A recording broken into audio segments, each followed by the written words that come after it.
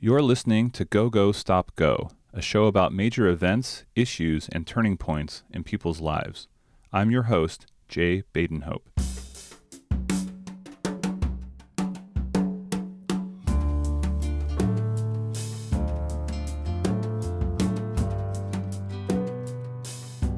Some listeners have asked me where I got the title for this show. The answer starts with the death of my mom in August 2016. For months after that, I kept my routine of full-time work and parenting, but I was struggling. This past summer, I took a few months off from my busy go career in tech after I was feeling overwhelmed and realized I needed to take better care of myself. That break was the stop. I feel fortunate I had the means and eventually gave myself permission to take that time off, to establish a routine that includes more time with friends and others who support and encourage me. The last go in the show title is about my optimism for the future, as I'm now back at work and I feel I'm more accepting and balanced, growing as a professional, a husband, a father, and a friend, and grateful to have time to work on this show. One of my goals is to make it easier for people to talk about difficult personal situations, to replace taboo and awkwardness with healing and connection. I do that by sharing my experience and giving a platform to others who want to share their stories. Today I have a conversation with Nancy Hadzima. Nancy worked with my mom, Phyllis Badenhope, in San Diego.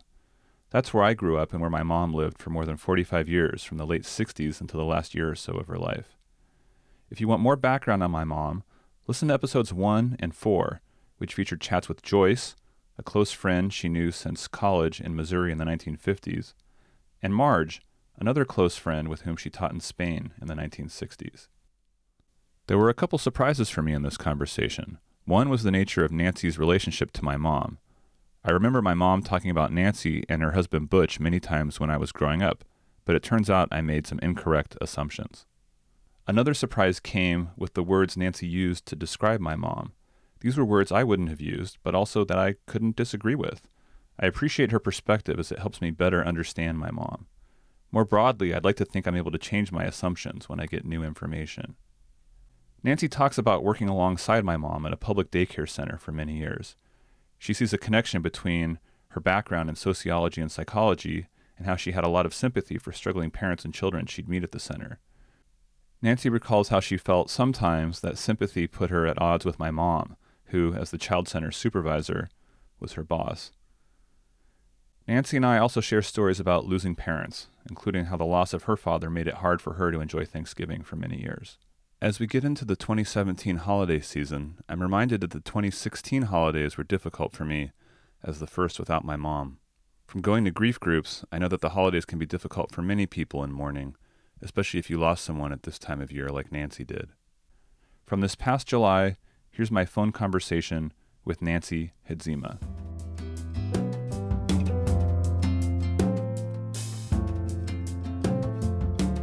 My name is Nancy Hadzima, and I worked with Phyllis for several years at De Anza Children's Center. I was the clerk, and she was head of the center, and we worked for several years together. She was a hard worker. She was very, very conscientious. In fact, I was invited to your wedding, and I was unable to go, and I was sad. And just to be clear, De Anza, that's in what part of San Diego?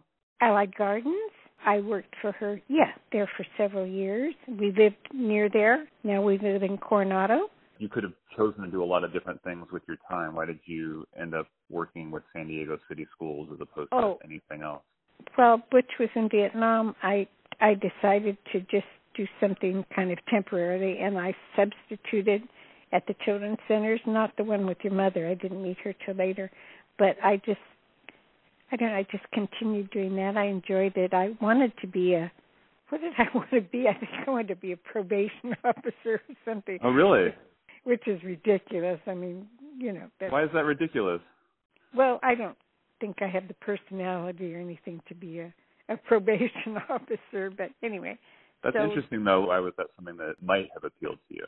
Oh, well, because I was a psychology and sociology major. I thought that it would be interesting, but I would have had to have a master's and I didn't. So I just continued what I'd done while Butch was in Vietnam. went to work for city schools as a kind of a clerk type work. That's right. But I didn't enjoy that. And I wish I hadn't, because being a clerk was not that interesting to me. No. But as I told you, I enjoyed the interaction with the mothers. So I used my sociology type of work. The counselor would come in and ask me which mothers I should talk to. That was comforting to me to be able to help them. You had told me a story about how having empathy for people, how important that was for you. And I think you had shared a story about, this is also interesting to sort of show, your perspective on things, perhaps sometimes different from my mom's. And you had talked about, you had told me a story about a girl who was going to go to a graduation. Right. It was a girl that was in the center. I told you that her mother was bipolar and her father was an alcoholic. The mother would come by the center and cause all kinds of havoc. She really wasn't herself. She had all kinds of problems. One night, it was time for her to graduate from 6th grade. Her mother took her down to Mission Valley and just left her there, I think with her little brother. Nancy's referring to a shopping mall in Mission Valley. To pick out a graduation dress, and just left her in Mission Valley all by herself in the evening. So she called me, and I went and picked her up from Mission Valley and helped her pick out a dress and took her back home. And then the next day, I told your mother that I was going to go up to her graduation because she had no mother to come. I don't think your mother said no, but she wasn't too happy about it. But I just told her I had to go because this girl had no other people to be. And then her mother came in with her hair all sticking out and started yelling right in the middle of the graduation. And so I just went up in front and sat right there and was there for her. And that kind of thing was the type of thing that, that wasn't part of my work at all, but it helped me keep in contact with mothers that needed help. And that was kind of more my... That was really important for you. It sounds like that was really motivating for you. Yeah, satisfaction of being able to help. I think when we had talked before, you'd mentioned, I think you saw my mom as being very literal or by the book. Very much so. And you told me a story about when your daughter was in Idaho at the airport. It's not a happy story, but that was how your mother was. She was very by the book and very honest, but as I said, very literal. And I told you when my daughter she was only 11, she stayed with some friends up in Idaho that had been our next door neighbors who had a daughter her age. They took her to the airport. They were very sweet, but they left. She was supposed to get on the plane, and then after they left, they canceled the flight and were going to put her on. She was all by herself, and they were going to put her on a plane to Salt Lake City, and she was going to spend the night in Salt Lake City. Oh, no. And here she was, and she didn't know who to go to or call. And so that's when she called the center, Collect, to talk to me and ask me what she should do.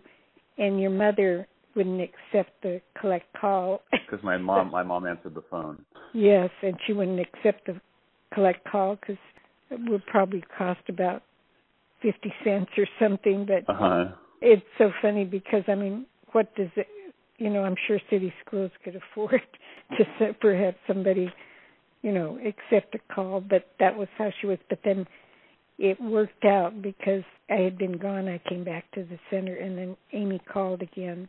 And the people that had left her there came back. I thought they were going to leave and go somewhere else, but they came back and saw her and put her on the next plane. So anything worked out, but I was a little unhappy. I'm sorry. I bet. No, yeah. That's fine. I saw you in photos at my mom's retirement party, and I just remember hearing your name a lot when I was a kid. But, a lot of these things are blurry for me. How would you describe your relationship with my mom outside of work? I didn't really socialize with her out of work. No, I didn't. We went to her retirement party, which was very nice at the beach. When did you get married? 2004. Okay. So she invited me to go with her to your wedding, and I couldn't go for some reason. I can't even remember. But she wanted me to come up and spend the night in a hotel, I believe, with her and go to your wedding. Uh-huh. And I think she had pictures later that she showed me sometime of the wedding or of her. And I was always sorry that I didn't go because, that was so nice of her to, and I'm sure I would have enjoyed it. It would have been very nice. I don't know if I couldn't go because I was working or I could have taken time off, but anyway, I didn't, and I was always sorry because that was so sweet of her to invite me. I don't know why she felt close to me at that time, but we would go to parties. I think I sent a picture to you of she and I sitting together. It's interesting for me because I do remember hearing your name a lot, but I also remember that usually our home was really quiet. I don't think my mom did a lot of entertaining. I don't think she went out very much. I remembered her talking about some of her neighbors, and I remember her doing some remodeling, or she used to talk about friends that she had taught with in Europe because she had worked in many bases overseas and had taught, and always sounded like such an interesting life. At this point, Nancy shared some other ways in which my mom was more focused on work than socializing. In today's language, I would say my mom was on the introverted side of the introvert-extrovert scale. Then we changed topics and talked about loss, starting with me losing my parents. Now, part of why I'm doing this recording project and interviewing people who knew my mom is when I reflect on my relationship with my dad, we weren't nearly as close as my mom and I were. And also, I didn't really make much time after he died. I think I had a week or so off. I didn't really sit with it very much, and I am taking time to do that now. And because I didn't take so much time before, a lot of stuff, even related to my dad, so many years later, it's still coming up for me.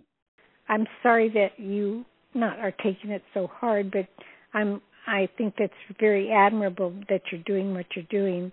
I told you about my father and how that went, and, when I went in and didn't even recognize him, and he died just a couple hours after I finally saw him. Would you mind retelling that story? I don't know if it would be too much. No, of course not. Because you were telling me that was when you were stationed in Austin, Texas? Yes, I didn't even know he was ill. My father and mother had just come to see us about a year before, I guess. They were in Long Beach, and then my mother called Butch and told him that my father was ill, but didn't tell him the extent. Or as I said, I told you I would have taken a plane, but instead you ended up taking the bus. Yes, and I was, pregnant, and then I got there on the bus, and they took me directly to the hospital. I think it was a veterans hospital in Long Beach. Didn't tell me how serious it was. I don't know if my mother was just in denial, maybe, Yeah. And then I went in, and I didn't even recognize him. He was in a room with maybe 8 other gentlemen. I didn't even recognize him because it was kidney, so he was very, I don't know, but he was very yellow. I don't know. Yeah. So then I finally recognized him, and I walked over, and I put my hand on my stomach, and I said, I think it's a little girl. And, because I had no idea how aware he was of anything. I just knew that, as I told you, that he had been gone from the time I was 8 months old till I was over 3. In World War II. Yes, he was in Guam. And I had been married by that time for several years, hadn't had a child. I thought, he's going to really be happy when the baby comes and finally have a grandchild. I spoke to him and told him I'd be right back, and then I went back to my mother's house, and I was taking a bath, and she came in and said, your father just passed away. I guess he had just been waiting to see me, because after he saw me, then he died. I just remember when we talked about the story of your father the last time, you mentioned that this has been, I think you said 47 years, and you're still thinking about him. Well, I do on Thanksgiving, and I'll have pictures of him and things, cards that he gave me, and Thanksgiving, because that was around the time that he had died. That right? was the day he died, on Thanksgiving Day. The day he died. Wow. Yeah. So I told you that I thought that your sense. This was just my understanding that your sense of smell is very, very strong. One of the very strongest senses you have that reminds you about people, like somebody that wore some kind of perfume or, just whatever.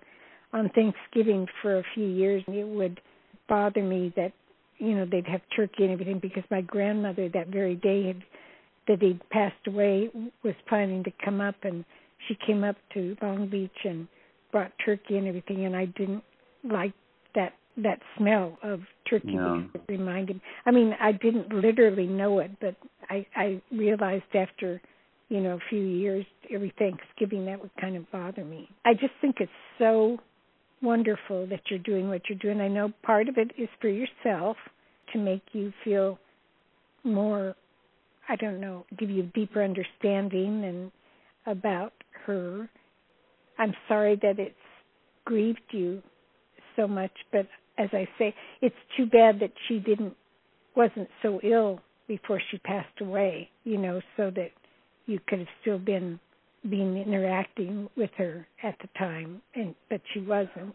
Yeah. So that's sad for you. I'm sorry. No, but I appreciate it. It is tough for me. It's by talking to people who knew her.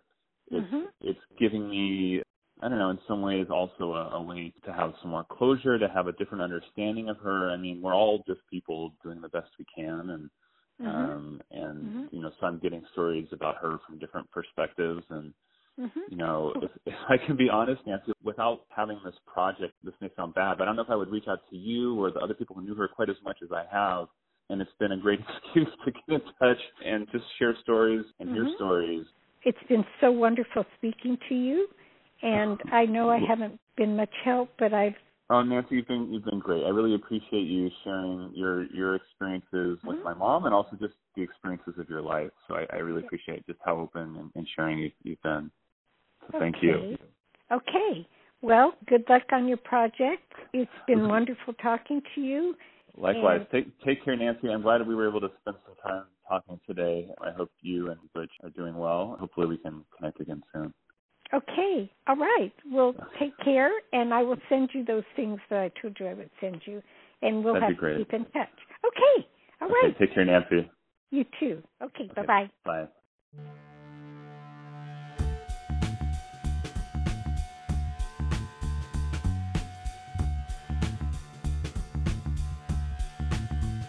Thanks to Nancy Hadzima for letting me record this conversation. At the beginning of the show, I mentioned some surprises. Before chatting with Nancy, I don't know that I would have described my mom as by the book. I certainly thought she was very responsible in how she led her life and raised me, but I could see why Nancy would choose those words. The surprise about their relationship was that Nancy did not know my mom as a close friend, but more as a boss. I'd heard Nancy's name so many times, I expected they were close, but as you heard, it wasn't that kind of connection. I wonder if Nancy was surprised my mom invited her to my wedding. When Nancy talked about her father dying on Thanksgiving Day, it reminded me of people I've met in grief groups who lost loved ones on or near the holidays. For them, the holidays become a painful reminder, especially in the first years. I know I asked my family to excuse me from a number of holiday activities last year. As we get into the holiday season, I'm reminded that not everyone is celebrating, and some people may need extra support.